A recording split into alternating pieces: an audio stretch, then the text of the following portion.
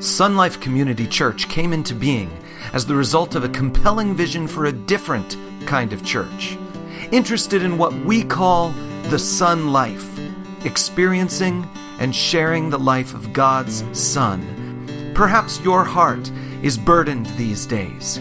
We invite you to allow the Word of God through the words of this message to bring rest to your soul and joy to your heart. Today's red letter scripture is found at the very end of a fascinating, and yet for some, certainly a terrifying New Testament story. The encounter between Jesus Christ and a demon-possessed man. Allow me to read it to you. It's found in Mark chapter 5, if you want to follow along, verses 1 through 20. It's an involved story, but we need to know it. It sets the conditions and the situation where Jesus' words of direction were given. So here it is. Mark chapter 5, beginning with verse 1. They, that is Jesus and the disciples, went across the lake, that would have been the Sea of Galilee, to the region of the Gerasenes. This was not Jewish land. This was Gentile land. This was on the other side of the Sea of Galilee. Sometimes Jesus would go there as a getaway place. It says, when Jesus got out of the boat, a man with an impure or unclean spirit came from the tombs, so there's a cemetery right there, to meet him.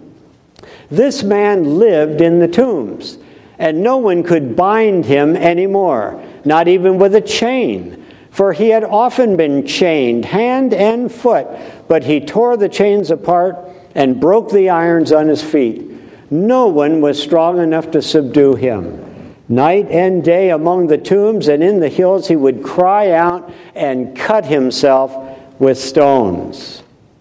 When he saw Jesus from a distance, he ran and fell on his knees in front of him. He shouted at the top of his voice, "What do you want with me, Jesus, Son of the Most High God? In God's name, don't torture me." For Jesus had said to him, "Come out of this man, you impure spirit." Then Jesus asked him, that is the spirit, "What is your name?" "My name is Legion," he replied, "for we are many." And he begged Jesus again and again not to send them out of the area. A large herd of pigs was feeding on the nearby hillside. The demons begged Jesus, "Send us among the pigs, allow us to go into them." He gave them permission, and the impure spirits came out and went into the pigs. The herd, about 2,000 in number, rushed down the steep bank into the lake and were drowned. Those tending the pigs ran off and reported this in the town and the countryside, and the people went out to see what had happened. When they came to Jesus, they saw the man who had been possessed by the legion of demons sitting there, dressed, implying he wasn't dressed before. The Gospel of Luke, when it tells this story, said this man had given up wearing clothing.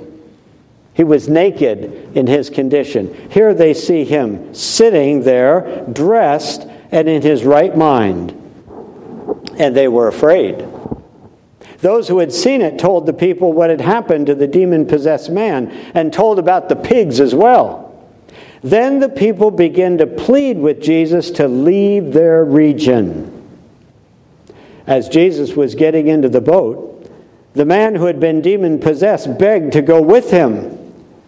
Jesus did not let him, but said, "Go home to your own people and tell them how much the Lord has done for you and how he has had mercy on you." So the man went away and began to tell in the Decapolis, or the 10-city region, how much Jesus had done for him. And all the people were amazed. Let's pray. Heavenly Father, this is an incredibly important story. It has insights into the nature of man and the nature of God. and the way God works with man and the way that God sees man. And so, Father, we pray you would open our hearts and our minds to get everything that your Holy Spirit would intend us to get today. For we ask it in Jesus' name and for his sake. Amen. Well, there's the story. And the red letter statement comes right at the end.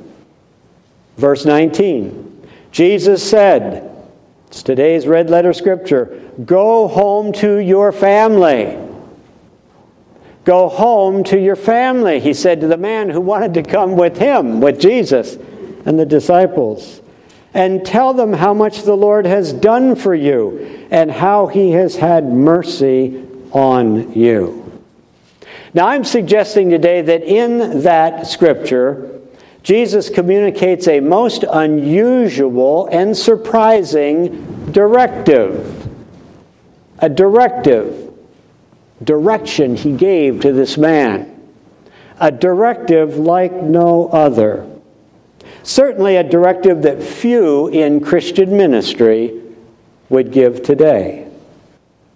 But before we focus on the directive, let's focus our attention a bit on the condition of this demon-possessed man. Say to yourself, to ready yourself. Say to yourself within your own self, this is the condition of every unsaved soul.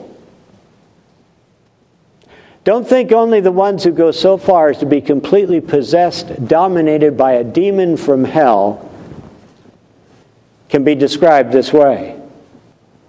Say to yourself, this story is told in its incredible vividness, because this is the condition of every unsaved soul. Now, I know that is not something that the unsaved among us want to admit is true. And it's probably not something that even the saved among us really wants to admit was ever true of them. How many of you kind of secretly said to yourself just a moment ago, that was never true of me? That was never true of me. Even before I was saved, I was a basically good person. Even before I was saved, I was never like that guy. Never. Are you willing to have your opinion changed? Altered? Because I say to myself, this is the condition of every unsaved soul. And once I was unsaved, and I'm saying that was the condition that described me. See, we don't like to admit that. People who aren't saved don't like to admit that. They don't want to see this man running out of the cemetery, probably foaming at the mouth, and say, man, that's me. No, they don't. They generally think they're pretty good people, and when they hear the gospel message, they say, and there's something I can add to what I am. I do need a Savior, because hell is out there, but I'm not living hell in here. I'm a pretty good person, but the gospel's a good deal for me. Well, I'm saying that in the description of this demon-possessed man, we can discover the way a holy and omniscient God sees every single fallen human being. Just three things we point out today. In God's eyes, all fallen human beings are naked. That is, they are completely exposed. No cover-up or pretense. And oh, how the unsaved person seeks to cover themselves up in all kinds of phoniness. They pretend to be better than they really are. They continually excuse themselves for behaviors that fall short of what they themselves know ought to be the case. However, they are all of us at one time were completely naked before a God who sees right into our hearts. This man was just physically demonstrating what was spiritually true and is spiritually true of all people. And generally, unbelievers, over time, given enough time, they become pretty naked and exposed to those who are around them most and who know them best. See yourself as you either are right now or as you were when you read that description of this pitiful man. Naked, exposed, completely known to God, and increasingly known by those who are around and watching and sensing what's in the person's heart. In God's eyes, all fallen human beings are like the man in our story. They are also violent. No bonds, it said, could hold him. No restraint could contain him. Nothing restrains the unsaved. Nothing do they withhold from themselves. To no one do they bow the knee. There might be the chains of the law put upon them. There might be the chains of the Ten Commandments put upon them. But when the time comes, they can break those bonds like nothing. There is no commandment that they put ahead of their own pleasure, ahead of their own purposes, ahead of their own desires. And if it takes a violent act of will, they will stir up that will. Whatever it is, the unsaved live in such a way as to satisfy themselves and care little about those around them. In thought, if not in deed, they create havoc wherever they go. The efforts of others to help are generally spurned or misapplied. Violence, seeking to get one's own way, seeking to act against anyone who tries to control you or restrain you or put you in kind of their framework. Sin seeks independence. Sin wants to do its own thing. No matter what it takes, they will break free of restraint and do it. This man was a vivid, actual physical example of someone who could not be restrained, even with the kind of things that normally do restrain people. Not him. Third thing we'll mention, he was self-destructive. It says he cut himself with stones. There's any number of young people today who get involved in cutting themselves, bringing harm to themselves, because at least they can control that. And some wind up even taking their own life, because at least they can control that. This man would weep and cry out and scream in the night and cut himself and hurt himself. Sin brings about a kind of self-destruction in every single sinner. Being one's own worst enemy is a common human condition. For simply being a fallen human being, simply being a fallen human being is to be in a most precarious condition. Say to yourself, it's dangerous being me. Just say that. It's dangerous being me. Sometimes our greatest enemy is just us. Well, this poor man. Who knows how long he would have survived after the day that Jesus got there if Jesus had never gotten there. Cutting himself, hurting himself, destroying himself. Maybe he would have gotten to the place where others chose and decided they needed to destroy him. All fallen sinful people share these kinds of characteristics in one way or another. They are naked in the eyes of a holy God. They can't cover up what's really there. God knows. They are violent. There is nothing that they will submit themselves to. They will go to great extent to just pursue their own desires and efforts. And ultimately, they always wind up being self-destructive. Because sin never makes things better. Sin never makes people better. Sin never brings about an improvement in one's situation. Not really. And little by little, cut by cut, it takes away the very goodness that life might otherwise have. Naked, violent, self-destructive. That's the condition of every human being apart from the transforming grace of God, brought in the name of Christ by the Spirit of God into their human situation. And that's what Jesus was doing right there that day. He was bringing that to this man. The Scripture tells us Jesus initiated that whole thing. Jesus, looking from afar at this horrible, terrible, pitiful man, Jesus had cried out to the Spirit in him, "Come out of him! Release him! Set him free!"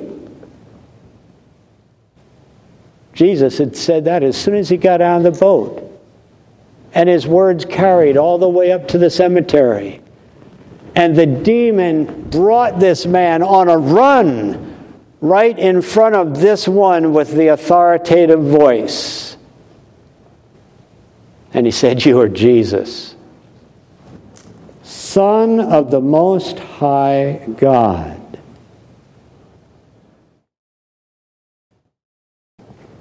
He knew him. This demon had been in existence, these demons had been in existence for a long, long time. Before the creation of the earth. The Son of God had been in existence eternally. They knew him. They knew of him. They knew he had power over them. There wasn't any challenge there. There was actually just a plea. Just a plea. Don't send us to that horrible place. There's coming a day when the devil and all of his angels will be cast into the bottomless pit, the abyss. They're not there yet. And this demon even knew Jesus Christ had the power to do that, even in his human condition. And he said, "Don't do that. Don't do that. Let us go into the pigs. Let us stay here in this place." Who knows what happened to them after the pigs ran over the hill and drowned? The Bible doesn't tell us anything about that. And that's not something we ought to be pondering. The point of it is there was a physical manifestation of an invisible presence. It had been being manifested in that man, but then when Jesus commanded the demons to leave and gave them permission to go where they chose, no one could doubt that something had left him and entered them. The invisible spirit became visible in a sense. And all the people had to say, "This man right here is exercising God's own power and authority." And do you realize there's not one of us that's ever been saved where God's own power and authority was not demonstrated? Not one of us ever got so smart, so enlightened, so aware of the goodness of the gospel that we just decided to get saved. Not one of us. It took the power of God to get you saved. It took the power of God to get me saved. It took the power of God for this man in this story to be delivered of a legion, as many as 6,000 demons that were tormenting him. So getting saved isn't a matter of choosing better ideas. It's not a matter of buying a better situation, buying into. Yeah, that sounds good. That sounds good. Oh, believer, if you're sitting here and the best you have as a testimony is there came a day where you decided to give your life to Jesus or to get forgiven for your sins, that's a bit of a shaky testimony. Because it takes the power of God to deliver somebody. And you cannot be embraced, involved in the power of God, and you just note it as a good thought you had. Any more than the people there that day could miss the fact that God Himself, the power of God, was being demonstrated right in their midst. But if we have ever seen ourselves as we see this man, if the day ever came where you saw yourself completely naked before God, and He could see into your heart and know every bad thought, every bad deed, every bad inclination that's in your mind, and you became aware that a holy God knew just how unholy you were, and if you ever found yourself to be guilty of violent, as it were, efforts to get free from the restraints of God, to live your own life, to go your own way, to tear any bond off of you that God would put upon you or His Word would put upon you. If you see there were times in your life where you were just violently opposed to what your parents said was right, what the Bible says is right, and you were going your own way. If you see that, if you know that has been true, and if you lived long enough to realize you've made a mess of your life, you brought more damage to yourself than you brought good, and you got to that place where you could almost say, I feel like I'm controlled by the devil himself. If you ever got to that place, then you were seeing yourself as someone who needed to be saved. And you would call out to God. You would fall on your knees and say, oh God, be merciful to me, a sinner. And I trust every one of us has that story somewhere along the line, where you say, that happened to me. And I know what it was like when God answered that prayer and He entered into my life by His Holy Spirit and changed me. He changed me.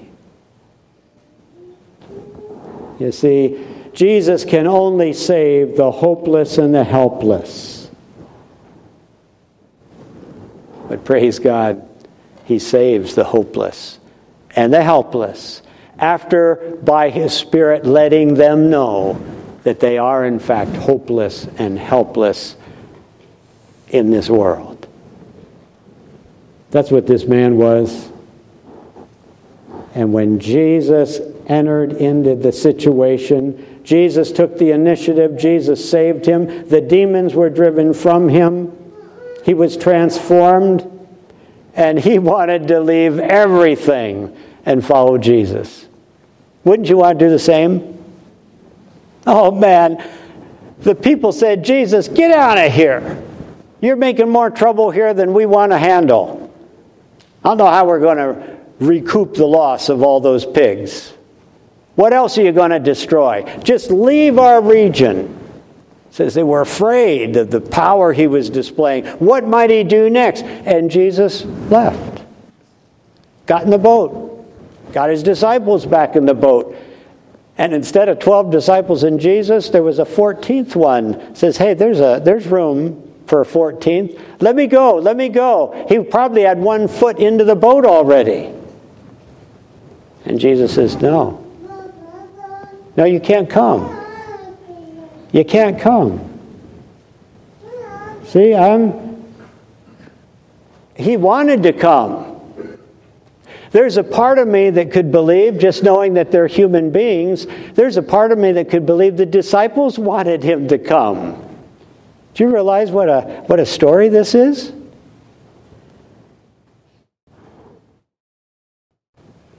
Up until this point in Jesus' ministry, this might be the biggest thing they had ever seen happen on a human level. They had seen Jesus calm the storm on the sea just before this, but, this was out of control. This is the kind of man that if you could put him in chains, you could probably get people to pay to come and see him. How many people would want to see the man converted? Wouldn't that give credence to Jesus' ministry? Wouldn't that just be a tremendous boost? Say, hey, come see Jesus Christ. And by the way, with him, you've heard the story, is the demon-possessed man. And he'll be sharing his testimony Tuesday night. You come. A lot of Christian ministries, man, would they not only let him come, they would have suggested he come. Look at our greatest convert. Look at this one. Come and see him. Think of all the Hollywood celebrities that occasionally get saved, and then how quickly they find their place on a seat on a Christian TV program. They've been saved for 5 minutes, and now they're being asked to explain the fine points of the Christian life to somebody else. And it's because they're known. They're celebrities. It's a big deal. So-and-so got saved, and now so-and-so is selling books and writing things about the Christian life. He's been saved 5 minutes. But what a promotion. What an opportunity. Would have been the same back in Jesus' day. The opportunity was there. This had been a big win for the Savior's ministry, and Jesus says, no, you can't come.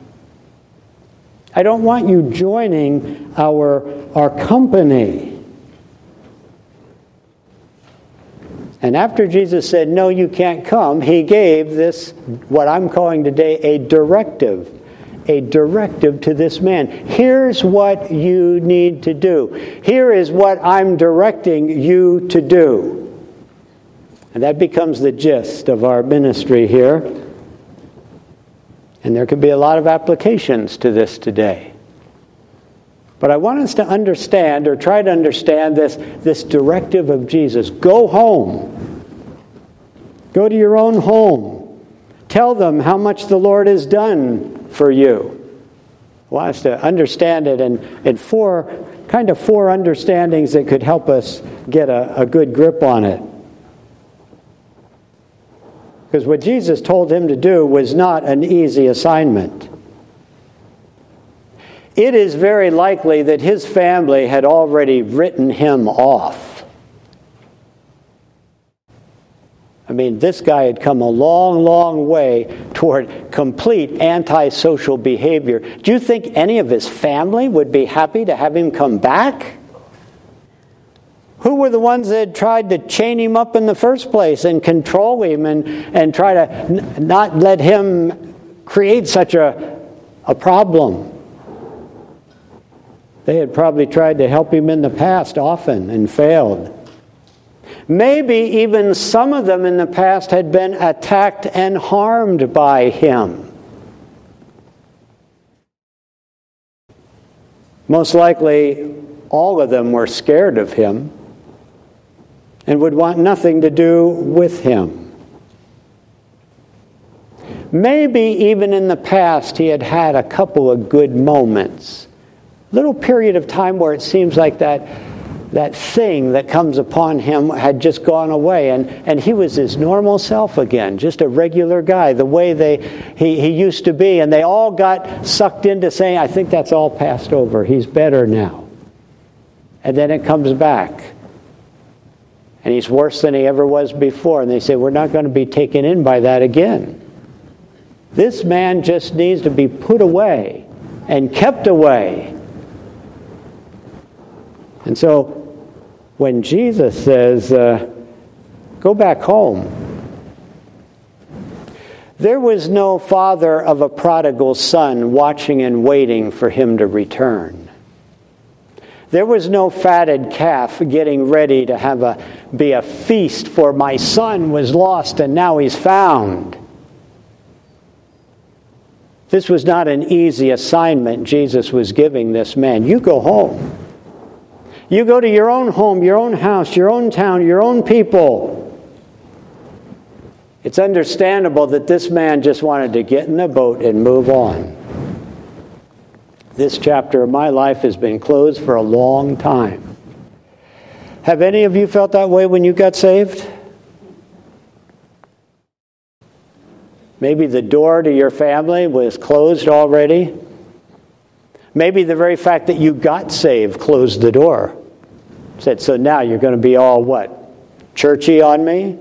Religious? Now you're going to change everything? Now you're going to tell me that everything in my life isn't good and I need to change things? Have you ever felt like the door to your own family has just been shut in your face? And if Jesus said to you, well, here's what I want you to do. I want you to go home and talk to them. I want you to go home and be with them. If you might say, well, Lord, let me explain a couple of things. My history with these people is not so good. Maybe you even were the problem one in your family. Nobody could stand you. And now you got saved. It's like, yeah, that doesn't mean anything to me. You can just take your whatever it is and just move on down the road with it. It's not always easy to go home and share what God is doing in your life. So don't think it was easy on this guy. Jesus gave him a most difficult task, a most unusual directive. You go home and you do this. And so I was thinking about that, and maybe here's 4 what I called understandings or maybe rephrasings of Jesus' words. Hear Jesus' directive to this restored man this way. And maybe there's a bit of it that might be Jesus giving some directions to some of us this morning. Number 1, allow your family to see your deliverance. Unless you go home, they're not going to see it. But there's 3 words we have in there that was a dramatic change. It says, when the people came from the town out to see him, out there on the hillside, they found him sitting. No longer distressed and wandering aimlessly. He was sitting, like he was under control. Like he was just a regular person in control of his own inner being, not just being driven wildly, not wandering around in the middle of the night. He was sitting there. And he was dressed.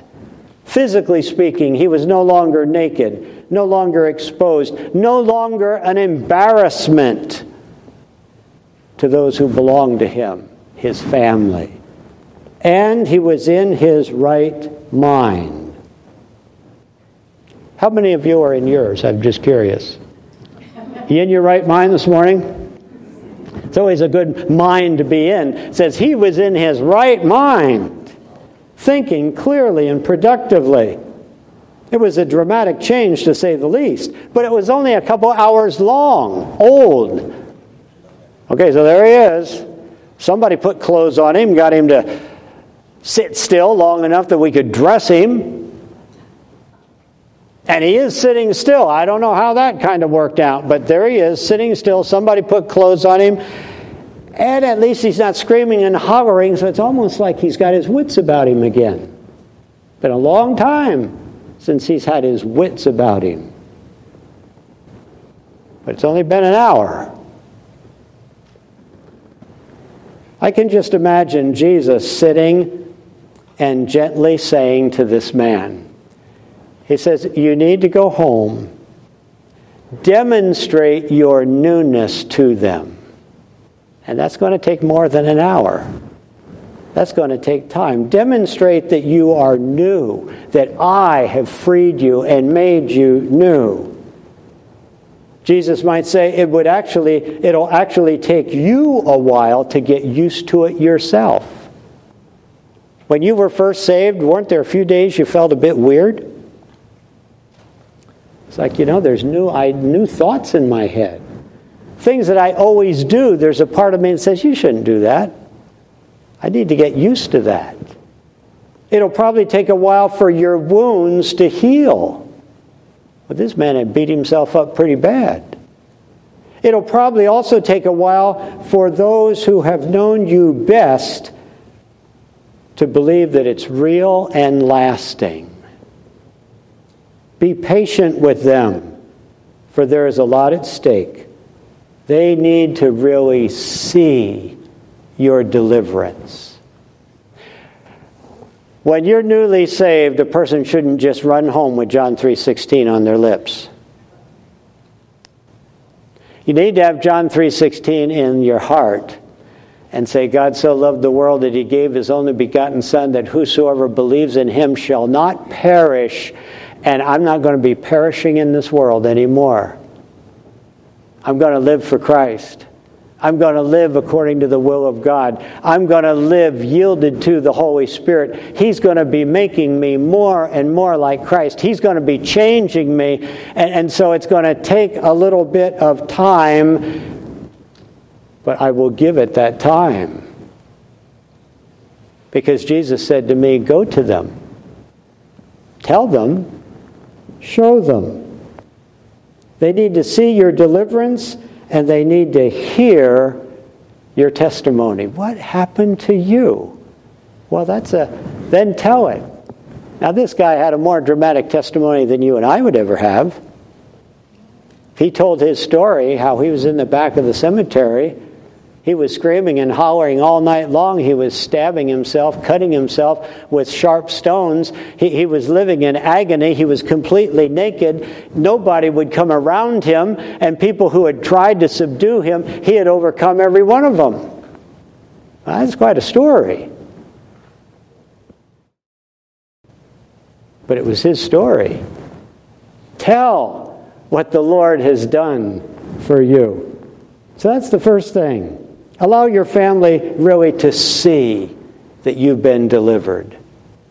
And give it the time to where every one of them can finally say, I think it's real. I think it's real. Number 2, allow your family to share your joy. Luke chapter 15:10 says, there is rejoicing in the presence of the angels of God over one sinner who repents. Boy, if there's anybody else in your family who knows Christ, they're going to rejoice when you say you have come to Christ. You've given your life to him. Now the trick is, Jesus could say, is that you never forget where you came from and how I have set you free. Never forget that. Never forget the joy that flooded into you right along with that first rational thought that entered your mind after those demons left you. And he would say to him and say to us, you still, though, inhabit a fallen world. And there will be many things that would steal your joy if you let them. Don't let them. Your joy comes from what I have done for you. That Jesus Christ has set you free. And sooner or later, as you live and that joy is in you, your family will share it with you. Third thing, allow your family to understand what happened. Tell them how much the Lord has done, how he has had mercy on you. This is especially true if you're the first believer in your family and you're going back and none of them really accept these things. None of them believe in what the Bible teaches. None of them really confess that they are sinners themselves. They all think they're pretty good. Tell them. Tell them what has happened and why it has to happen. And that'll take some time. This man needed to understand that himself.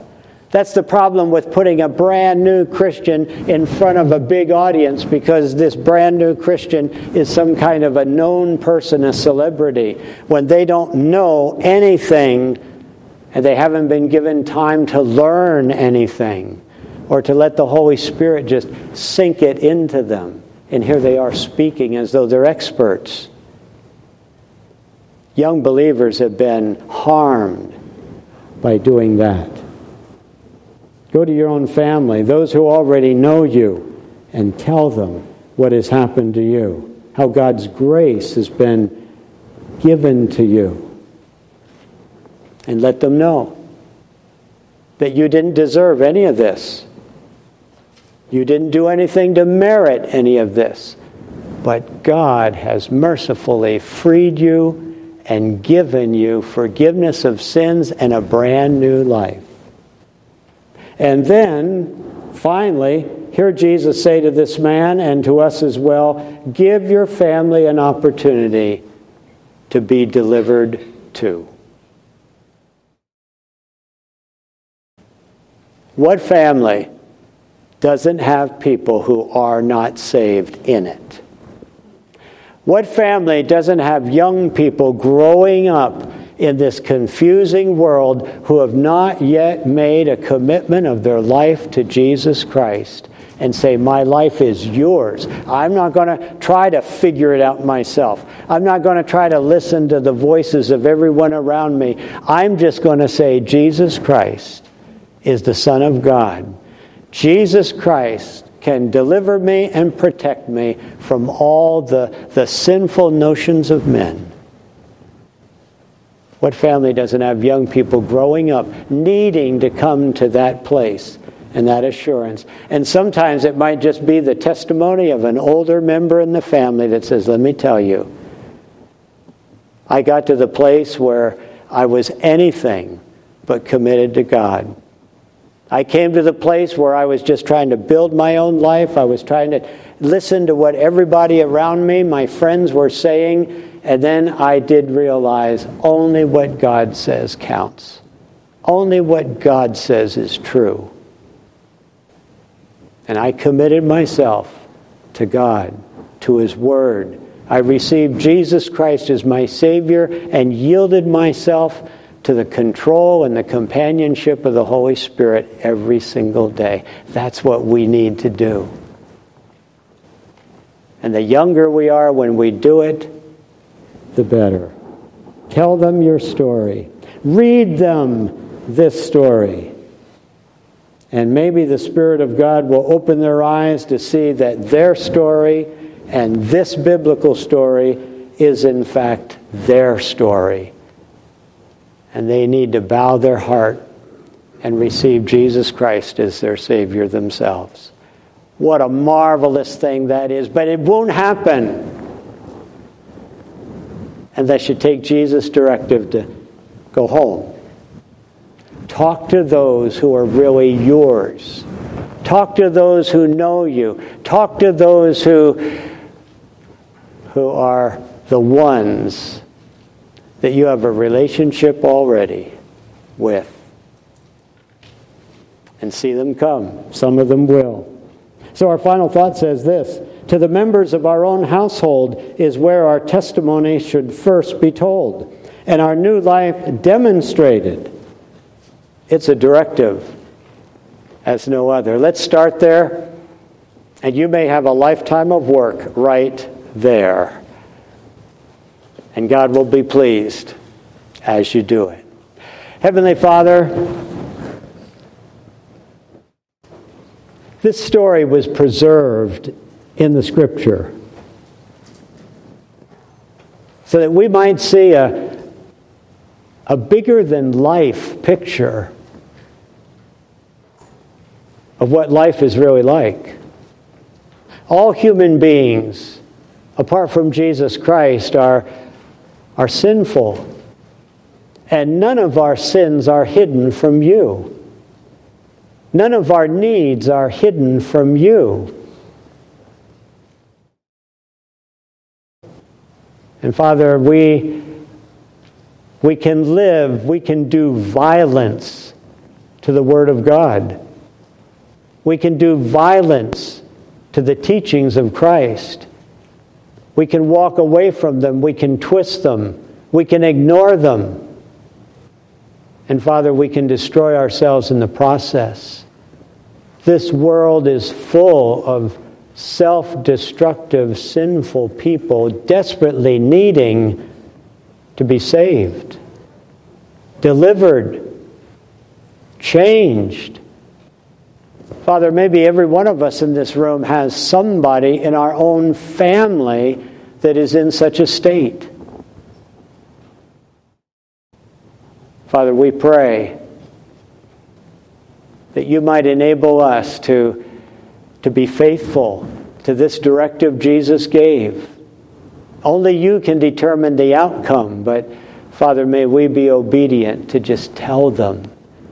And then as our circle expands, it's bigger than just our physical family, but it's all the people that we can call by first name today, that we know, that know us. Father, may we tell them, and may we demonstrate in front of them the deliverance from sin that we have in Jesus Christ. May there be many, right from this congregation, who respond to that testimony, respond to that truth, who come to Christ because your people here have been faithful. And we ask you this now in His name. Amen.